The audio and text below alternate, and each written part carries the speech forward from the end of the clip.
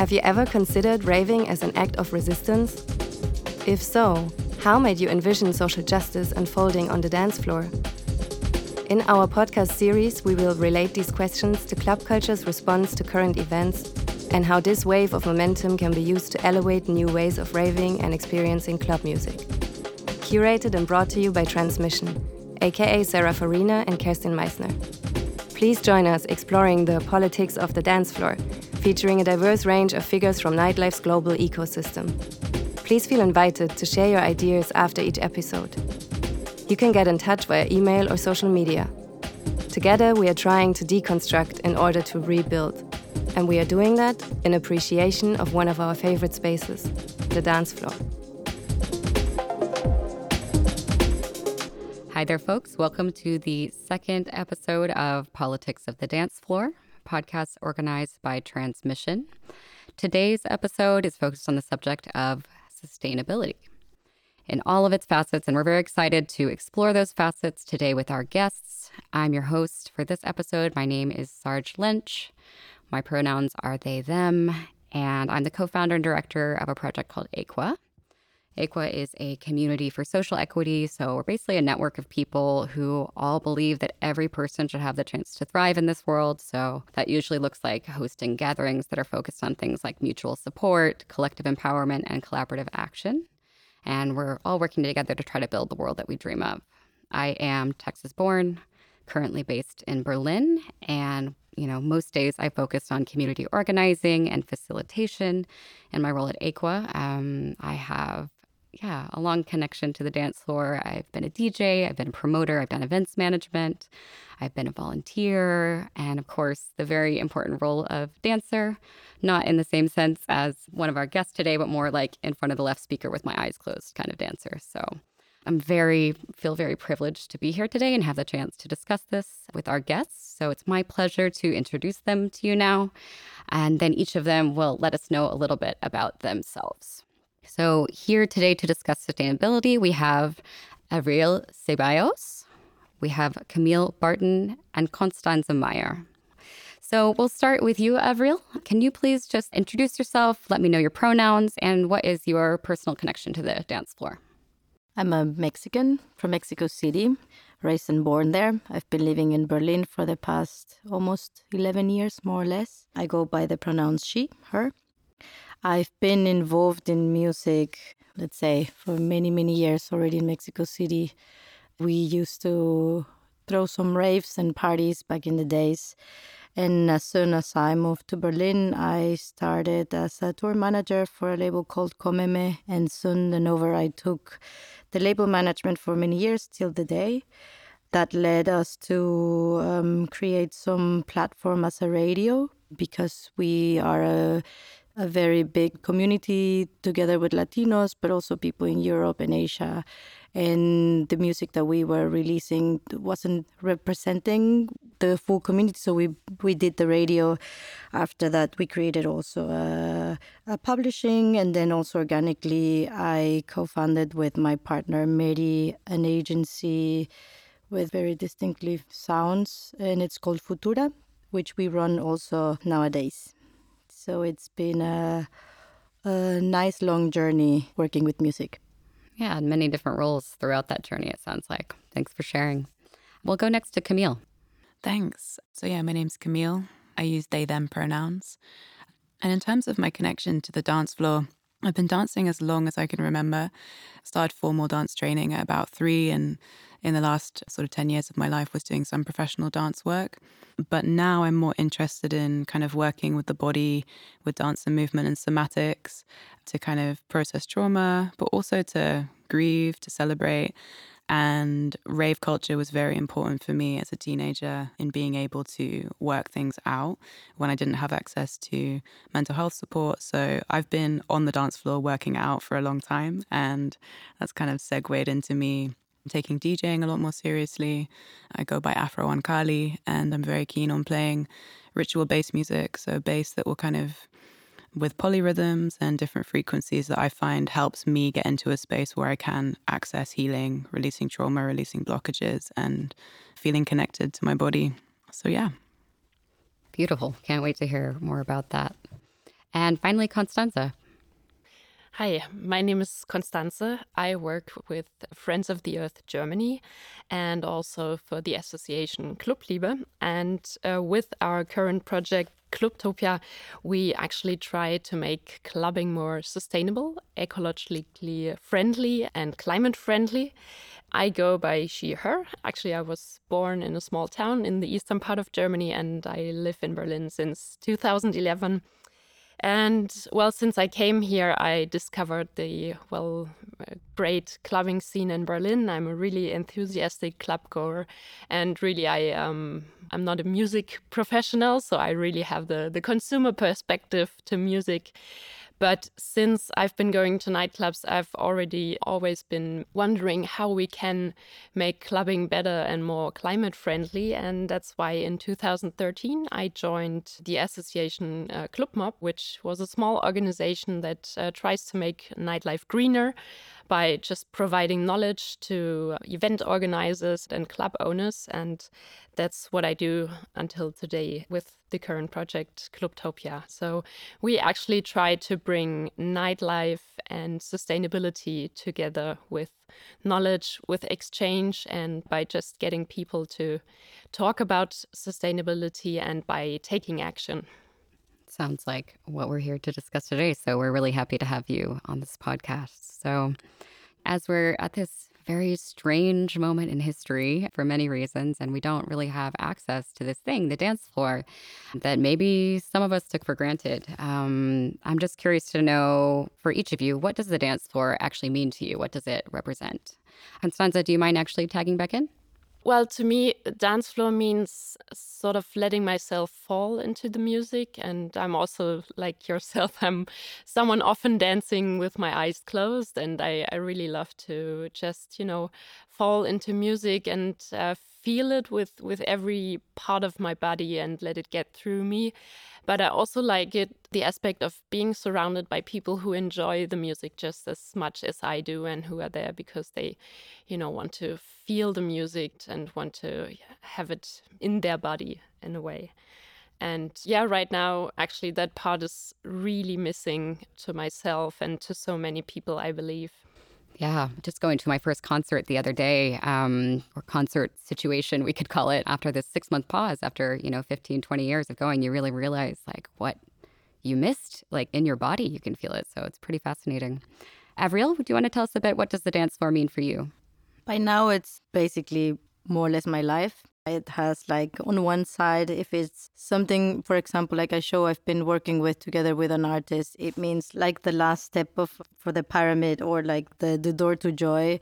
After working on a show, then it's really like you see what you've been doing and you see why you do stuff and how things work in the scene, and it's beautiful because then you're just there and let yourself go, see your artist, listen to their set, and then be super proud and things like this. And then on the other hand, if it's something I go just for fun because I'm also an addict of loud music and dancing, it's then the beautiful part of just like enjoying and like letting all the stress dancing. It also means where I've met most of my chosen family, the people I work with, where you hear a lot of stories. And also funny thing is it's the place I like to relax, but it's also the place where I come to a lot of conclusions while dancing. Yeah, it plays a lot of different roles. Yeah. I guess. And Camille, you told us a little bit already about what the dance floor has meant to you, but is there anything else, that you've realized, especially in this current pandemic situation, that you were missing? I think, although I've been dancing a lot at home, I definitely miss being in front of big speaker stacks, particularly subwoofers. I really appreciate the dance floor as a space where, I can improvise, be in my body, kind of almost come down from capitalism in some ways, even though obviously club infrastructure exists within the economy in a very real way. We're feeling that now.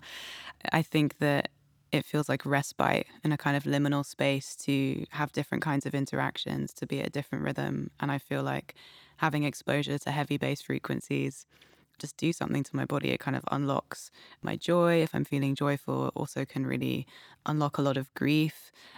Yeah, and I appreciate the impact that it has and the kind of collective energy that can be in a room when loud music is being played and when people are really tuned in and our bodies are kind of communicating in a different way than they normally do, and we're just producing or working or, being in rat race mode. So I think the dance floor is a very special place of respite outside of capitalism for me. Yeah, some kind of antidote there to this kind of society structures that we've fallen into, for sure. I mean, I think one thing that I've experienced is really having to explore, in the absence of that kind of body experience, what does deep listening feel like, and kind of re-engaging with different parts of my music collection in different ways. So we're really lucky today to have the chance to listen to tracks from each of our guests.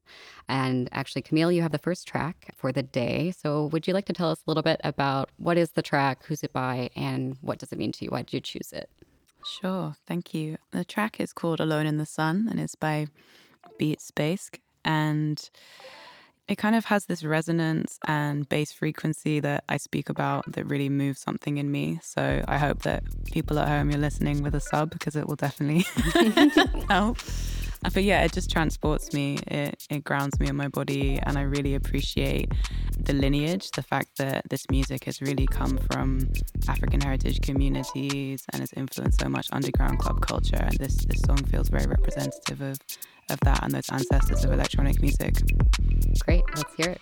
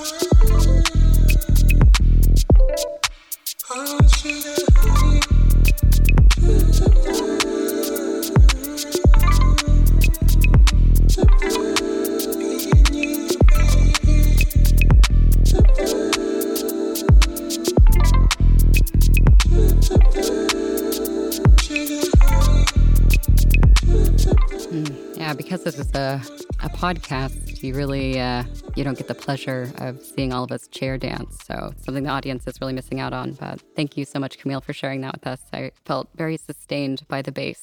Pleasure. Yeah. So today, as we explore this theme of sustainability, specifically how it relates to the politics of the dance floor, I'd love to hear from each of you.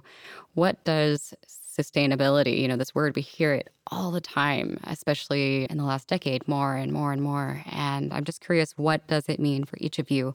How would you define it? So yeah, we'll start with Constanza. So sustainability, for me, it means allowing future generations to fulfill their needs. And so first of all, you need to think about those future generations and not only about yourself. And it also means taking care of the limited resources that we have and considering that there is no such thing as unlimited growth. And of course, sustainability means respecting the planetary boundaries. So, of course, you can always talk about the 3 dimensions, so ecological, economical, and social. But what I would like to add actually is the cultural dimension, which is also a little bit the reason why our project or why our initiative exists, because we believe that culture as part of our social construct needs to be preserved for future generations. So when you speak about nightclubs, that means that we need to protect those free spaces, protect them so that future generations can still create art and that people can still come together there. And it also means that we can use culture really as a vehicle to get sustainability across in every aspect, and that we can, for example, transmit good ecological behavior to people that go to clubs, be a good example as a club showing that you can actually change things and that it still is fun to implement sustainability in your club, and you can still have a great club experience, even if you have energy from renewable sources, that the music isn't any less loud and that the experience is still as fun, even if you are a sustainable club. So really sustainability with the base of the ecological aspect, but really with the important cultural dimension, which is really important to us to really transmit sustainable thoughts by culture, by music, by art, by everything that happens in nightlife. Great, thank you. Avril, would you like to tell us what's sustainability for you? Sustainability has a lot of phases, and we can talk about in different levels. I guess in general is how we can make our community, or how can we keep in the long term what we call music scene or music industry, something that has been growing in the past 25 years and has become something very structural, but also when things tend to grow in many ways and we have to take care of those in a social way, in a economical, and of course like the part of how we can keep it ecological, and has like a lot of levels. I think also it's very important to keep also especially the social side of it, how we can take care of ourselves, the subject of mental health, how much we work and put effort on it, and how we can keep it sustainable for the people who work inside and outside. And I can only agree with Constance on how the cultural and educational side is very important, and that sometimes I think many people see it as just as a fun part. But I think there's also many people who just work and don't reach this cultural or educational level, and I think it's something that dance floor as a music scene can bring into, and it's sometimes something that we're missing on how we can also keep the conversation going on a healthy way. And Camille, what about for you? How would you define sustainability? I would define sustainability as practices that allow life to flourish. Avril was kind of saying, I'll pick something up on this, that to me, sustainability as a term has connotations that I associate with greenwashing, with like the ways in the last 20 years or so, the markets in the Western world have really tried to sell us certain products to make us feel as individuals that we're doing things to be sustainable without actually dealing with the structural issue of our economic system, which, as Costanza was mentioning, is completely based on endless growth, and as a result is not sustainable. It's not actually allowing life to flourish. So I think for me, the deeper meaning of sustainability is, what will make life flourish? And I don't see that as limited to just recycling or kind of the basic facets of being environmentally sound as we've been sold it, but much deeper things like how we care for one another as communities, how we integrate harm reduction, how we think about working conditions. So I think it has multiple facets for me, but at the end of the day, it's really about what is going to allow life to grow and continue in a healthy way. Yeah, I mean, I wonder if any of you has a thought on, I feel like a lot of sustainability is a lot of don'ts, what we ought not to do, what we need to kind of rein in. Is there anything that someone feels, I think as Camille was talking about care and community care, is there something that you feel are these kind of positive practices that we would integrate? And also, I think, Constanza, you also talked about making sure that there's this fun part to implementing it, this lab aspect of it, being innovative, doing something new. Yeah, does anyone have a thought on kind of how do we continue to be generative in the way that we approach sustainability? There's 2 books I've been reading recently that have been really exciting for me in this moment. One of them is Pleasure Activism by Adrienne Maree Brown, and another is Joyful Militancy, whose authors I'm forgetting right now. I think Carla Bergman is one of the authors. And both of these books kind of take an approach that's critiquing a lot of the ways we've been doing activism that's been quite rigid and focused on kind of don'ts and policing and having certain language. And what these authors are advocating for is kind of doing generative transformational justice work from a place of pleasure and from joy and from fun, and arguing that there's an ability to create this overlap, and that it's really important that we do, because that makes it more sustainable in and of itself. And picking up on what you said earlier, Saj, again, this element of care, to me, that's really crucial. If I think about social change and empowerment, the root of that has to be kind of care and empathy. And I think it's, much easier to cultivate that in a community setting when you have trust and when you're doing something that you enjoy.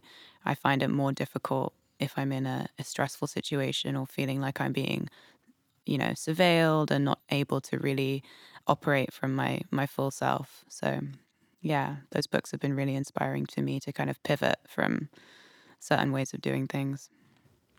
Yeah, I can definitely echo that I feel like this focus on centering joy, cultivating joy is such an important part of creating sustainability in these communities. Avril or Constanze, do you have anything to add? Yeah, actually, I would like to add a little something, because I totally agree with both of you. We need kind of the pleasure in the activism. I actually love that concept. And that's actually what we are trying to do. But I would like to add that I think we cannot sort of push out the don'ts. But I think they don't necessarily need to be something bad, because leaving some things out, being sufficient and thinking about what do I really need, how can I work with less, doesn't have to be something negative. I think it's just something we should consider more positively, leaving things out and really stripping it down kind of to the essential doesn't have to be something bad. So I think it's not necessarily that don'ts are bad. It's just the way that we perceive them. We think that if we cannot do this thing or that thing anymore, that we will lose something, but we also win something. And I think that's something we should always consider. Thinking about the dance floor, I mean, I love colors, I love decorations and light and everything that makes you feel the music more. But in the end, when you think about it, what is it that you really need to have a great experience on the dance floor? You might actually come up with a lot less than that what we currently see in the clubs. I'm not, I love all those creative things that people do, and it's an art itself, but sometimes I think we should also consider, what do we really need, and is it really a loss if we don't do it anymore? Yeah, it's a great question. I wonder, do you have any, kind of concrete examples from your own experience, as a consultant or working with clubs where, you had a client or somebody that you worked with that was making a change and going more essential and doing less and actually changing that dance floor experience? Well, I think the example that always comes to people's mind is the plastic straws. Something really a little bit in your face. It doesn't even have that huge impact, but it's such a powerful image these days, not using straws. But if you talk to professional bartenders, of course, they will tell you, of course, you need a straw to consume this or that drink, and you cannot live without it. But we've seen so many nightclubs who just don't give out any straws anymore, and no one has complaints. So it's really something they thought they would get like a small shitstorm because they don't have any straws anymore. But to be honest, people don't really care. It's not that important. But we always think that if we leave something out, guests might react in a negative way, but sometimes they just don't. They just don't care. And it's just in our habits, and we just need to change those and, try if it works without.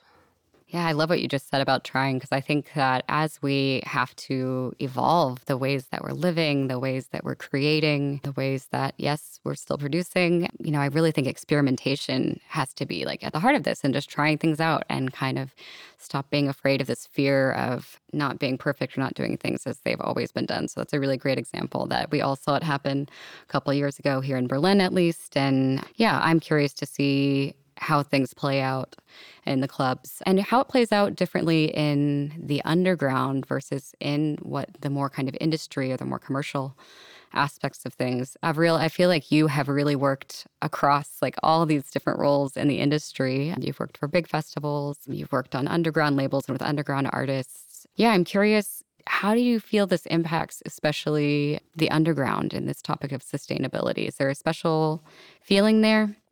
Yeah, actually, I think the more mainstream it gets, the less conversation that is. And that really affects for the people who are building stuff from the ground. I think also like people who are like communities or labels or promoters, agents who are smaller are more thoughtful about things.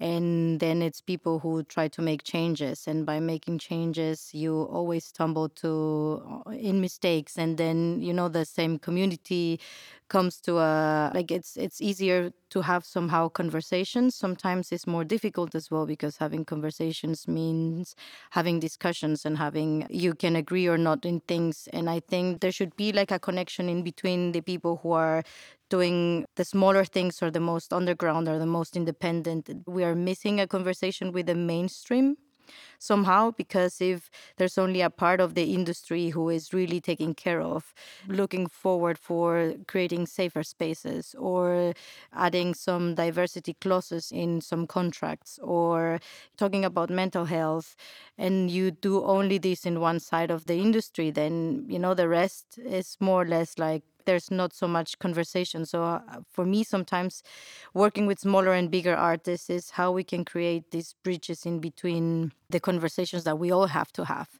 Name it the big or small fees. How can we make it sustainable for everybody to be part of this scene? Because as it's growing, we all have to, there's space for everybody. So it's like if we're talking about letting in or making spaces for all kind of intersectionalities and personalities and gender and everything, like there's always a little bit like pulling strings here and there. And I think for me, there's something missing in between all the players in the industry. Sometimes you feel very disconnected, and it's normal, I guess, when something grows bigger. For me, it would be really important on how, when you see people trying to make changes, that this grow across the whole scene, even if we talk about bigger clubs or bigger festivals. And this where it comes a little bit like the educational part, I guess, that for me would be something really interesting. And some festivals are doing it already. They're having much more panel discussions, or they're creating these labs in the festivals where you see people coming into conversation. And I think it's something that for keeping this scene alive now with we are all in like more or less in a forced holiday somehow. I think people are starting to rethink on how we can and need to communicate. And I think that's one of the most important, like the missing parts that I feel there is such a big difference in between the underground and the mainstream. And there's some links that are missing. Yeah, and I feel like what you brought up with the example of, let's say, gender awareness or race awareness, we talk about diversities of lineups, is an example of how we've seen, in some ways, the underground holding the mainstream a bit more accountable to have those conversations over the last few years. So I think also the topic that you touched on of intersectionality is a great introduction to our second track, which I would have the pleasure to introduce.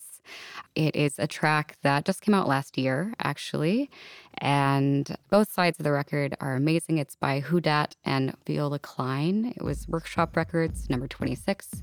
The name of the track is Reprise AOUFC, and yeah, for me, this is, since I got this record, something that I go back to time and time again. If we talk about joy, if we talk about refilling the well or kind of recharging your battery with pleasure, this song and its kind of gentle chug and its very powerful vocal is something that takes me back up to the energy that I need to kind of keep having those conversations, which can be very difficult at times. So yeah, with that, I'll let the track speak for itself. I don't have time to wait till we get to heaven for it to be all right. With loving kindness have I drawn thee. With loving kindness have I drawn thee. With loving kindness have I drawn thee. With loving kindness have I drawn thee. This Jesus with loving kindness have coming in on the east side on the donkey. This procession dismantles the images of the empire. This procession dismantles even our images of what power looks like. Didn't nobody think they were looking for a Messiah on a donkey?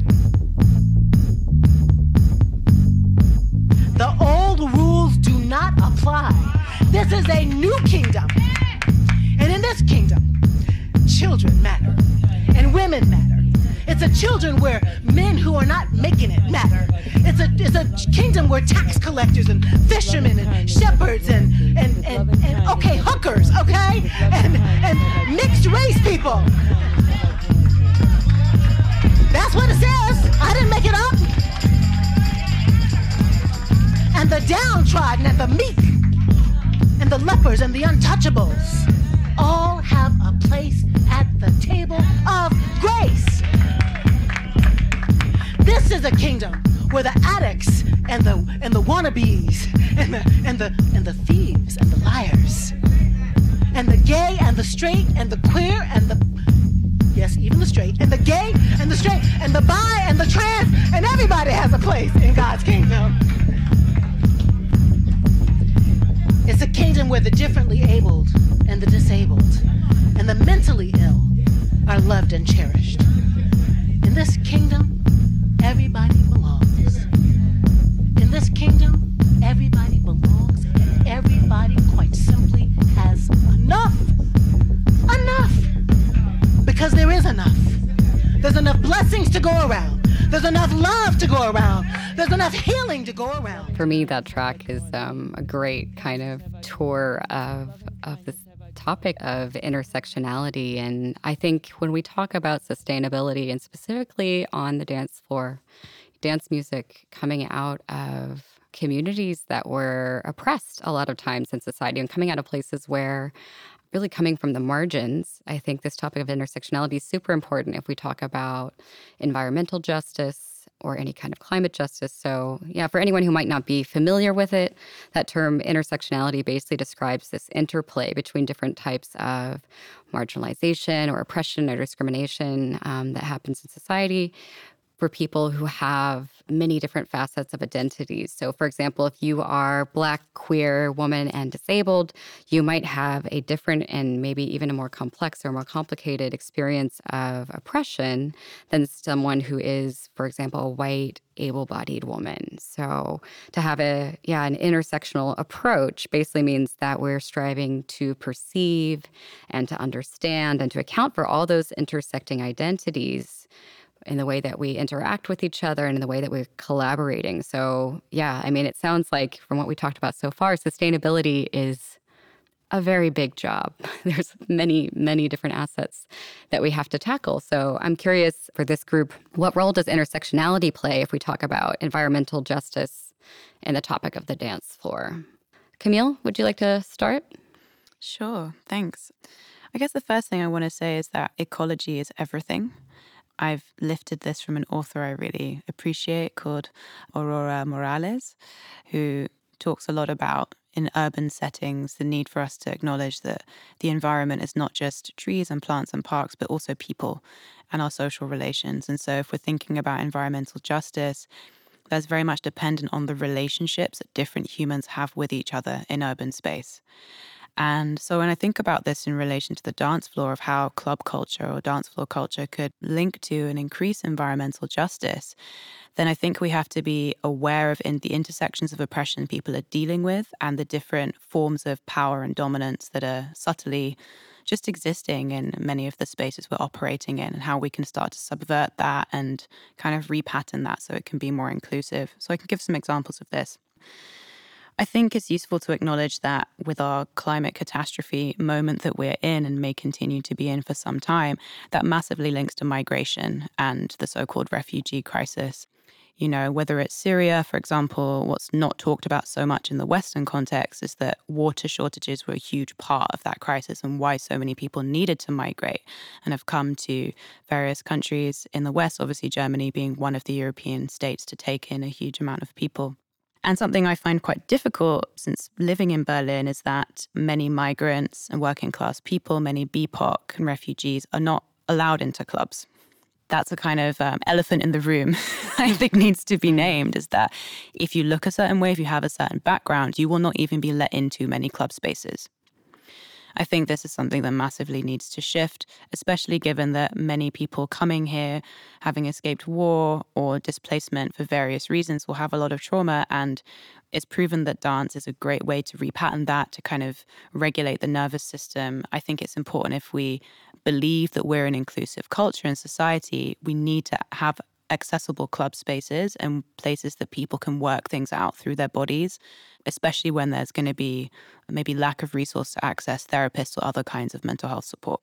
And second to that, if you then are going to have inclusive club spaces, I think you need to have policies that protect people, or at least support them if they do experience racism or harassment, whether that's sexual or otherwise.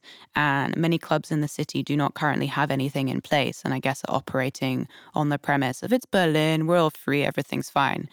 But even in just living here for a year and having come back and forth for the last 4 or 5, I've had many of my own personal experiences in clubs of discrimination, and it's been a shame that there haven't been many systems in place to really navigate those situations.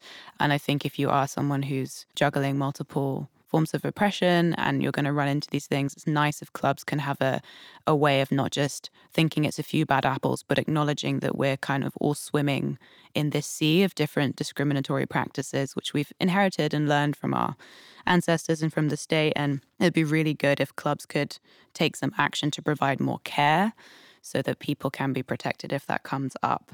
The last thing I'll say, and I'll allow someone else to speak, it's the same for accessibility and disabled folks as well. A lot of clubs in the city are not accessible. A lot do not have the kind of layout that would allow someone in a wheelchair or someone who maybe needs to sit down regularly. It's better actually here than London for that. There are more places to sit, but I think there could be more done to also really create a space that's super inclusive and allowing more people to have that experience, which, you know, if we think of ecology as everything, then we're hopefully creating better social relations and ability to work together on a whole range of issues, including environmental change and sustainability. Yeah, I think those are super, super important points that, you know, to speak to your point about the elephants in the room. If we're not talking about these things, then yeah, why are we here? But maybe I'm biased in that regard.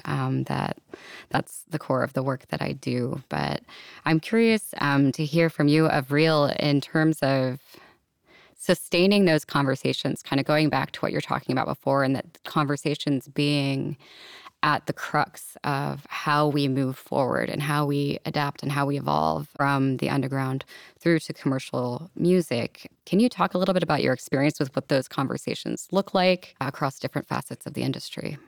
We've been, for example, with the label Comeme, been doing a lot of work on supporting the Latin American scene. We focused a lot on women at the very beginning. In general, we created a platform for people who were doing music there that, you know, they don't have the means to come here. We always stay in the peripheria of like music, but, you know, like there's a lot of interest sometimes. But then when the time comes to bring or support the people, that there's not really any conversation there. For example, if you have like big festivals going to Latin America or Africa and they do their editions there and then they come back to Europe and you don't bring the people back, you know, like they keep us as something exotic when it comes to creating their own image. When it comes to support the scene, then you're not really bringing them back. And that means that because the more marginalized communities stay in their countries because there's no the means for flying, it makes a big difference. I think Europe in general, you know, like across the main or underground scene, it's by being very Eurocentric. I think people stay here very in their own hub and being here where the industry really happens and like where the money is.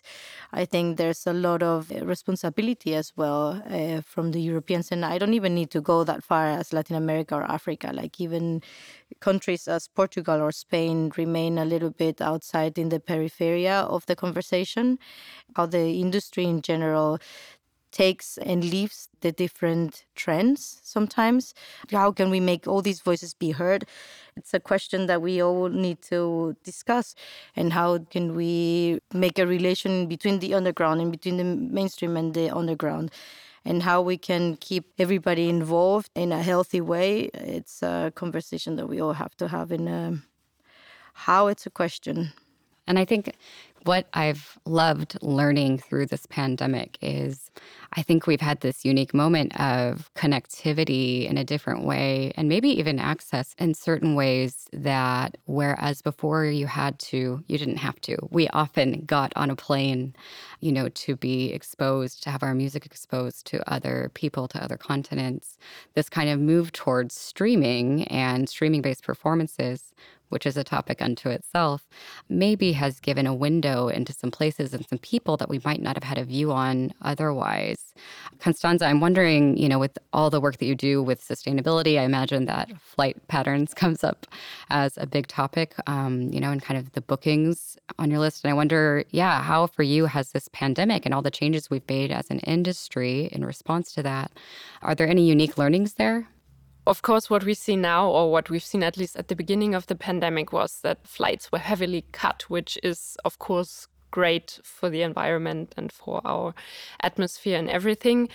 However, that's not the way we wanted the change to happen. Actually, we wanted more of a behavior change that came from within the industry, from within the artists, from within the way everything is sort of planned. I think the mobility aspect and logistics, that's such a huge part of everything that happens in the music industry. That is, to be honest, that's even we don't have ready-made solutions yet, especially when we talk about booking and logistics is so difficult because we always kind of face those walls of, well, you can't do it in a different way. That's sort of like the argument that is often used. We can't do it in a different way because you can't operate a club without people from somewhere else.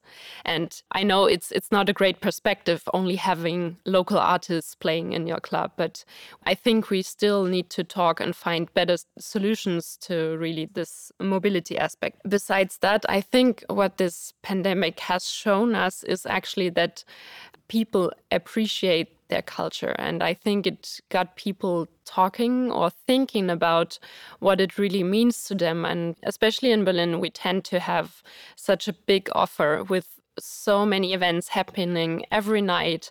And sometimes we sort of rush from one event to the other and try to, catch everything. And by fear of missing something, we jump from party to party and without really taking in what's happening and really appreciating the event itself and all the love that people put inside. So I think really not having any events at all might make people think about really their appreciation for the culture.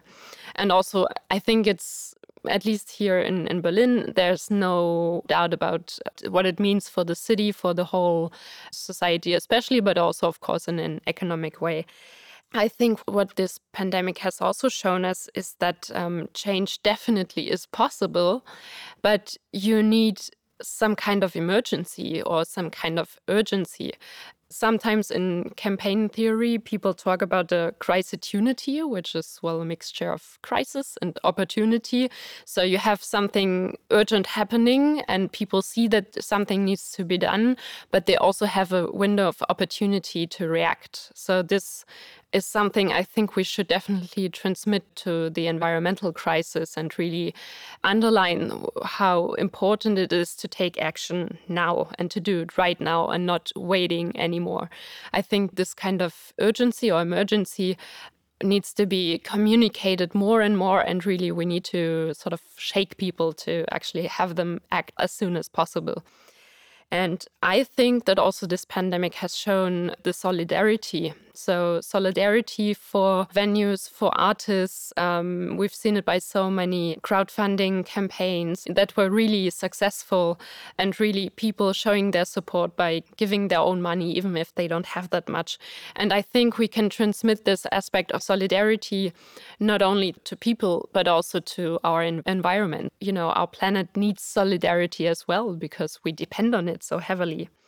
And I think that's one of the most important aspects we can take from this crisis and really take the time to learn from it.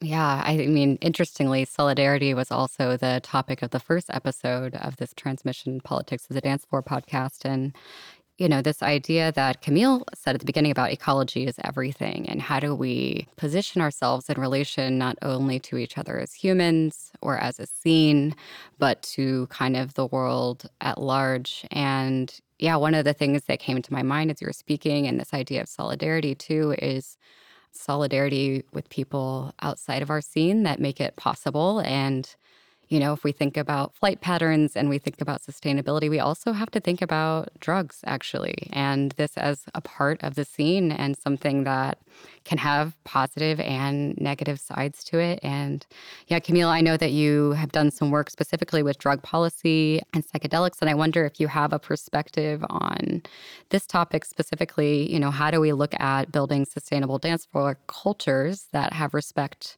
for and solidarity with people in other parts of the world? Great question.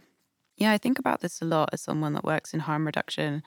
I think that it would be really wonderful if clubs in Berlin and hopefully in different parts of the world develop a harm reduction policy to have information available for people who may be taking recreational drugs around what those drugs will do to them, what they should avoid mixing with other substances if they are going to take something. And taking a little bit of responsibility, even though it can still be a bit taboo, despite how much drug consumption there is in this city. I know that certain clubs don't want to position themselves as admitting that that's happening, even though it's very clear that is happening in every club. But really, if they're going to be responsible to their patrons and to the community of people coming into the space, I think it is necessary to have information there and also plans in place of what happens if someone does overdose. We've all heard horror stories about people being thrown out onto the street when that happens, or people being out of control of their bodies and being just ejected from clubs. And I know that certain spaces, I think like Room for Resistance, they have really great policies around harm reduction and what happens if someone is in a precarious situation. So I think there needs to be more thought and care around that generally, but also responding to the mental health crisis that I think we're all collectively having right now in the pandemic. And I think if and when clubs open again, I think we need to be mindful that many people might be wanting to really take the pain away by going on some serious benders rather than seeking support or dealing with anxiety in different ways. And I think it would be wonderful if club spaces could be more attentive to this and provide, again, different resources or options so people feel like, if they need to have a quiet moment or if they need to have a cry. I mean, I would love a grief room in the club, to be honest. A room I could just go to and cry if I need to, which has happened to me in raves and clubs before in various moments. And I've often felt, where is there for me to be? And then you suddenly think, oh, maybe I just need to be having more fun, so I'll take more drugs. And this is a kind of dangerous cycle. Another thing that I think works very well is to have, whether it's an awareness team or some people who are clearly marked and visible in some way that people can go to if they're having a problem, or people can go to if they are having a bad reaction to something. So I think these could be really good strategies to implement. But I think in terms of justice and transformative justice, it's really crucial to be aware of the impact that drug policy has on certain people. Drug policies generally are used as a tool of racial and social control and are one of the main mechanisms as to why Black and brown people in a lot of countries around the world, including the European context and the US context, are incarcerated or harassed by police or stopped and searched or denied entry to clubs. And given that the club scene in Germany and Berlin too is very white dominated, I think we need to be aware of what that dynamic means and how unhealthy it is that if you are a Black person in many clubs in Berlin, people assume you're selling drugs. The amount of times I've been asked that clubbing out here, I've lost track. So I think there's a need to really get to grips with understanding the impact of drug policy, who gets to benefit from being seen as innocent and someone that wouldn't take drugs, and whose bodies get automatically policed because they're associated with drugs, and whose bodies will actually be incarcerated or fined or penalized. And there's a whole other, realm of harm reduction things we could talk about in terms of how, if you're in a mixed group of people, you can really protect your friends and ensure that, you don't ask your Black or BIPOC or refugee or migrant friend to carry drugs for you. Don't ever do that if you're a white person, because it has very real consequences. So I think there's a lot there in drug policy, but I think clubs have a role in creating care and creating infrastructure so people don't feel they have to do that if they're trying to work something out, and that there are spaces people can go to process emotions, because I think we're all really feeling it right now in this pandemic, and clubs can be a great space to grieve, but I think it can also take a dangerous turn when people are just using substances to process and don't have any other support. I think, for example, in that regard, it's a big conversation in between the communities, because sometimes I guess there are clubs that cannot really have these policies of like informing about drugs because legally they are not allowed. So it's always very important that in your own community of friends, when you party, there's always somebody who you can reach out, even if it's in your own circle. Like you keep everybody informed. And for example, in Chile or in Mexico, like in places that the violence is a little bit difficult in the cities, they create these groups of WeChat where they say like, okay, I'm going home and I'm at this point and I go here, I'm this high, I'm not, like, so that you can keep track of your own community. If it's not the case that the promoter or the club can take care of you from beginning to end, or they can make these support groups that you can do it in between your own group of people. And then this way you also somehow, once you're in the party, people feel that there's something that people care for each other. Yeah, it brings us back to this idea of community care and mutual aid, and how when we don't see our institutions living up to, let's say, the standards that we might have or the dreams we might have for the way we want this to look, that actually it can start with us, that it can start with individual dancers, the people in attendance, the groups of friends. So I think that's beautiful. Constanza, did you have something to build as well on this topic? Yeah, actually, I would like to add a little something, and really it's adding, because what Avril and Camille have said, I totally agree, that in Berlin, I think the Club Commission has started to do great work on both awareness and also on harm reduction when it comes to drug use and nightlife. They are really, since many years, they are fighting for better information to be provided, and really where people take drugs, not, in their daily lives, but really where people take drugs. And from the ecological perspective, I would actually love that, additionally to the information about which substances are harmful and what do they do to your body and how you should take them without harming yourself, I would really love more information also on the environmental impacts those drugs have. Not meaning that I want those information teams to tell people to stop taking them, because I think that's not realistic, but sometimes I think that people tend to sort of blend it out and not think about where their drugs come from. And as far as I know, there's no such thing as fair trade cocaine, or I don't know, ecologically produced weed. So it doesn't exist because there's no transparency at all, which is also linked to the legal issues. So people cannot be good consumers of drugs because they don't know where they come from. But as far as we know, there's a lot of bad chemicals involved. Natural environments are destroyed. And also some part of the destruction is linked to the war on drugs. For example, whole forests being burned down because the government believes that there are drug plantations there. So really, I would just like to be more information around on these terms as well, and really to just people that take drugs to consider it at least sometimes when they take those drugs. Yeah, the same as you would, I guess, consider, where does the food you eat come from? What kind of things you put into your body is not just our nutrition, but there's other things that people tend to put into their bodies. So it's great to add this into when we think of consumption and its ties to sustainability. It's something that can't be ignored if we're looking at the full picture somehow. And I do think that all of these examples really show that the importance of slowing down enough to listen to the experiences of people in your life who might be having different experiences or different perspectives than you, to, make sure that you're also self-educating and that you're learning and that you're seeking. Yeah, I really loved hearing those themes of education, awareness that are coming out from the group, because that's really the only way that we make this happen. So we will take a moment then to slow down ourselves for our third track of the day, which actually is from Constanza. So do you want to tell us a little bit, what's the track, who's it by, and why did you decide to play it today? So the track is called Wald, so forest or wood, and it's by the Lazy Lizard Gang, which is, I believe, a group from Berlin. And they share a lot of their insights on nature and how they perceive it. And they talk a lot about the environment and how we should treat it better.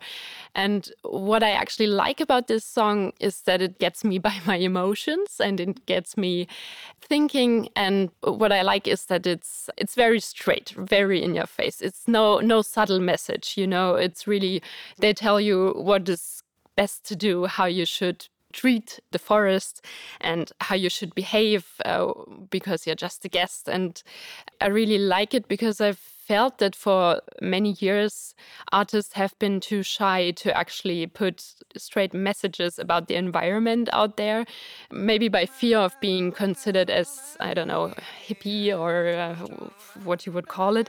But I think the time for subtle messages, maybe it's over. Maybe we need more straight in your face messages like these, and that really are understandable for everyone. And that's what I really like about this song. I'm looking forward to hearing it. Millionen Jahre hier, meine Wohnung, mein Revier, Mahagoni, keine Ware. Merkst du nicht, ich weine gerade, Junge, fühlst du nicht den Wald? Fühlst du nicht den Wald? Mädchen, fühlst du nicht den Wald? Fühlst du nicht den Wald? Sag mir, fühlst du nicht den? Fass ich meine Bäume an, ich wackel auch nicht deine Träume ab. Was für Haute Couture, ich trag ein Schuppenkleid von Mutter Natur, von Mutter Natur. Das hier ist meine Wood, lasse nicht zu, dass sie daraus Scheine druckt. Benimm dich, wenn du zu Besuch bist, Mensch, du bist nur Tourist. Was für ein Bett aus Teak, Junge, ich bin LLG.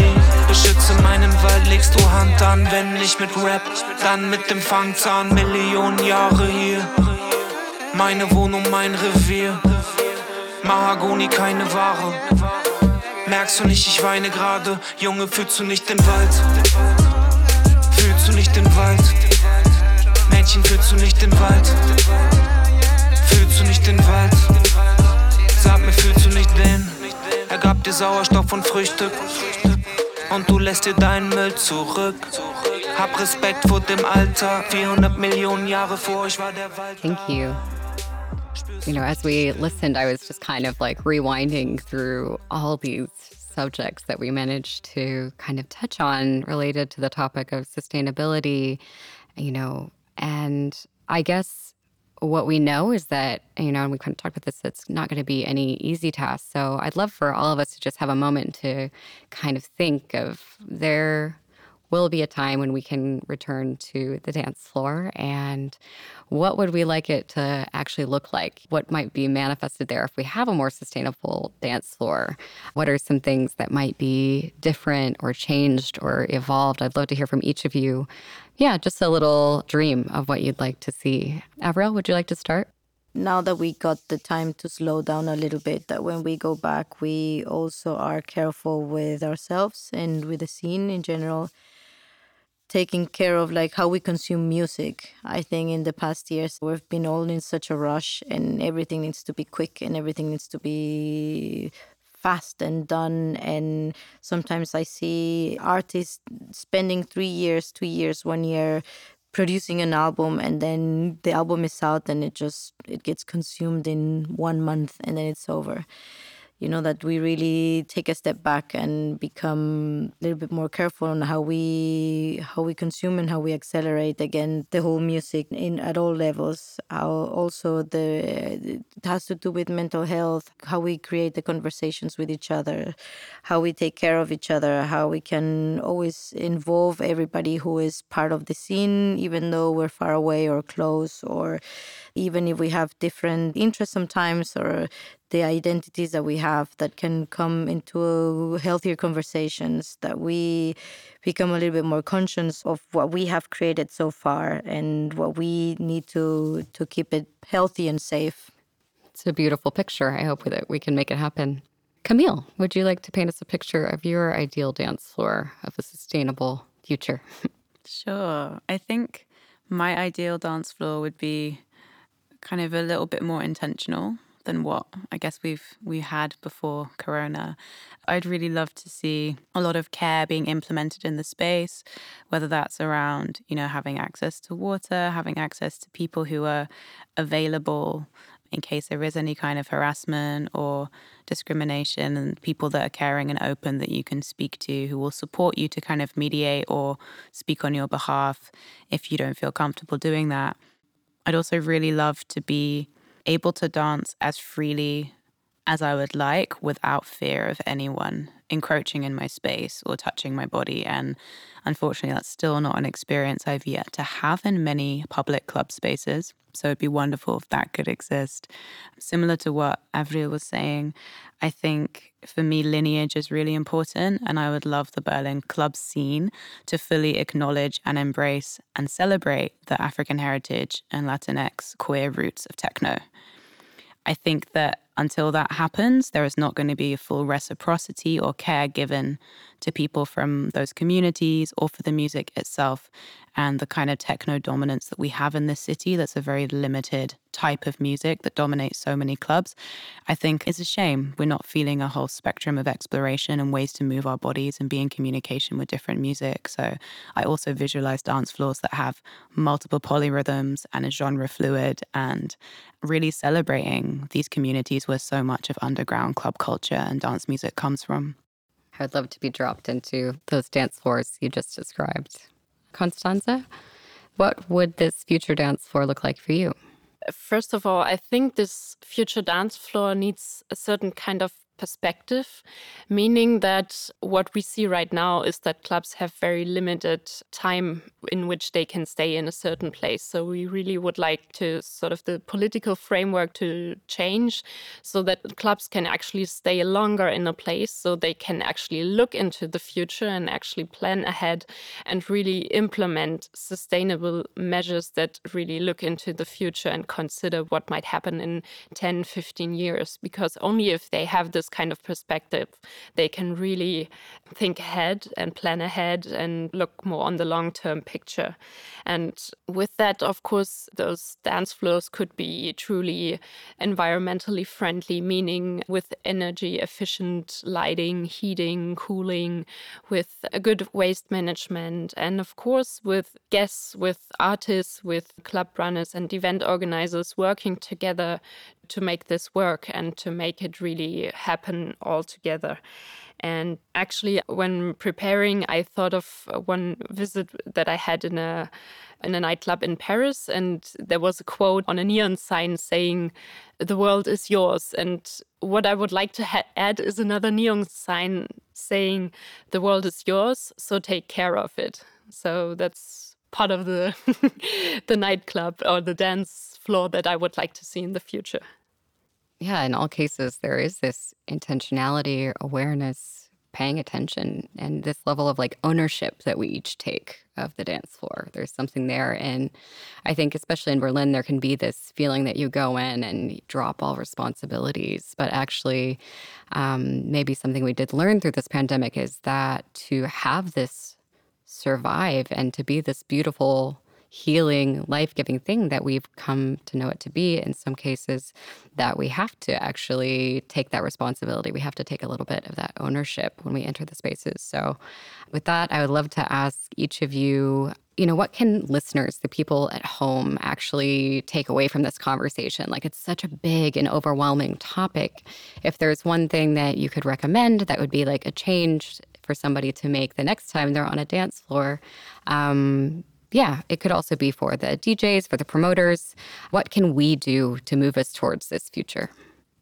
I think that using a kind of pleasure activism framework and joyful militancy framework, I would advocate for listeners to really think about what they're passionate about in the club environment, what would really get them going to think, I could improve this or shift this or take some responsibility for making this more beautiful, or maybe team up with a group of friends and talk to a promoter in this way. Or I think operating from something you feel excited about but would like to see some changes is a good place to start, because there's so many things out there and it can be very overwhelming to feel responsible for all of them. So I think it can be more like the path of least resistance, to go with what already interests you, and to have a really curious approach when you do bump up against things that you don't know, whether that's, people of different backgrounds or lived experiences, and just having an attitude of curiosity and compassion and trying to actively listen and learn and understand that we're all repatterning and unlearning a lot of quite harmful ways of being that aren't our fault for growing up in these situations, but is our responsibility to try and shift if we are keen on doing so. So I'd say, going with what really drives you and just trying to take responsibility for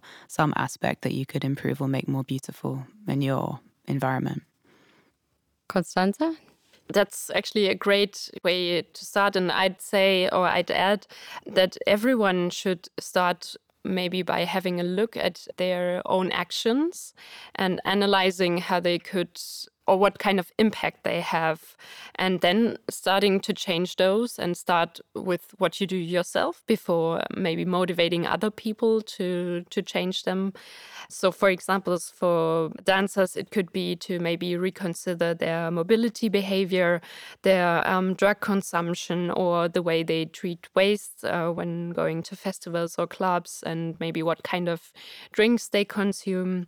For DJs, of course, it could be considering their traveling behavior, or maybe even having a green rider when going on a tour.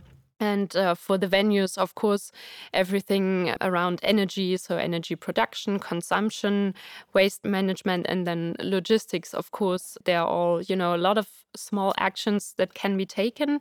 And I think that people shouldn't be afraid to maybe making mistakes, but becoming a more ecological venue or becoming more ecological person is a constant process. It never stops. And that's also something positive about it, that you can always improve and you can always take small steps to improve. Something to learn constantly, which keeps us fresh and keeps us happy as humans, ultimately.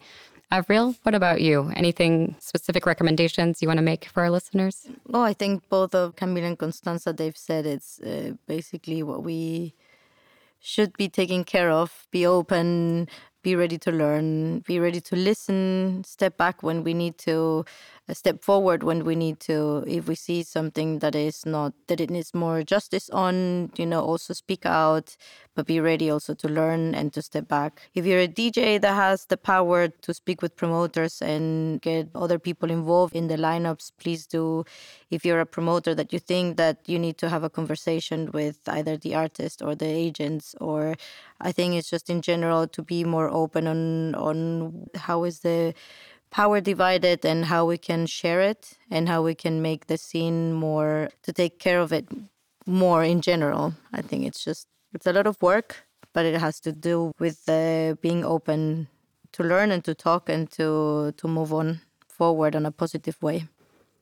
This conversation has taken us so many places, and I feel we covered a lot of ground in terms of the politics of the dance floor. Sustainability is like this key that unlocked like so many different subjects. And I'm sure we could have dug into each one of these so much deeper and perhaps another day. But I'm curious, does anyone feel that there was, something missing that you would love to see discussed about politics of the dance floor in the future, different topics beyond sustainability or related to it that we, if we had all day to be here, what else would you discuss? Sarge, there's one thing actually. I think sharing information is something that we are still missing in this industry. It's still a blank sheet and we still need to write a lot of stuff. And if you have information, if you know how things work and somebody else needs some support or knowledge, sharing is caring. And this is something that we're missing quite a lot. Yeah, I'd love to jump in on that. There's a couple of things. The one that's related to this, though, is I think a lot about digital security at the moment and the way that social media plays into that. And I think we could be building community networks, sharing information much more readily on our own terms if we start to divest from platforms owned by big corporations such as Facebook and Instagram. I know we're currently as artists very dependent. We feel very dependent on it. But there are other options out there like Mastodon, for example, which allow you to set up your own private kind of social media hub that's almost like a community notice board. There's no algorithm that generates what you can see or can't see. It's just all there, and you can invite and choose the people that you want to be part of that. And I think this is a really exciting prospect. And long term, when I think about my ideal future, I'm not planning to be dependent on these corporate entities much longer. I think that's quite destructive for our communities and actually prevents us from being in solidarity and creates an air of competition. The other thing I wish we can talk more about, and maybe another episode, could be kind of, I guess, broadly around the Black Lives Matter movement and what this is bringing up around racial injustice. There's obviously a big conversation around environmental racism, and again, the fact the global north have been doing the majority of the emitting of harmful CO2 and other greenhouse gases, and yet the brunt is really already being felt in the global south. And even in the West, it's generally BIPOC communities and migrant communities who experience toxic residues and the impacts of kind of industrial waste, whether that's in the UK context or looking in Oakland, where I used to live in California, where children under the age of 6, like a third of children there, actually, I'm going to abracadabra backspace that. I don't know if it's a third, but there's a documentary called Oak-Led being produced at the moment that's you can check out on Instagram, and they've been looking at research for huge amounts of children that actually have lead poisoning, like under the age of 6. And this is all across the US. So I think there's a link to be made between this awareness around racism and racial justice and how that actually links to the environmental movement and what it means to be in solidarity beyond like statements, but actually what sustainable actions could look like. And also in the music scene, where we might have seen a few statements here or there, but again, are they paying their BIPOC staff more? Are they representing certain artists? Are they trying to book more people? That's yet to be seen. Thank you. Constanza, is there anything that you would wish to be covered in future conversations about politics of the dance floor that we haven't covered today? Well, of course, I'd like to talk even more about how we as part of the music industry can actually change the political framework more to have a good framework which make it easier for venues, for artists to actually take those sustainability measures, really to have good legislation. And of course, as from the climate movement perspective, I would love to talk more how we can make this movement more accessible, because I also feel that it's really white dominated so far. And I would love to hear more about how we can change that and make it more accessible to people with many different backgrounds. Yeah, and I think that, thinking about this idea of who's leading movements, this is something we've learned from this movement for Black Lives.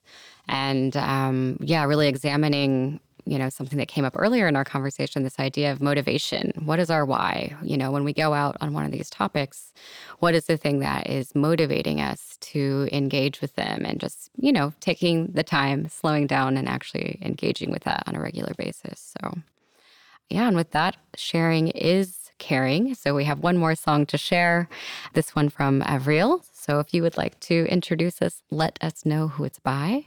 It's by Batista. She's an incredible, unique producer from Sao Paulo, from Brazil. This is part of one of the latest self-released compilation. It's on her Bandcamp. You can support her.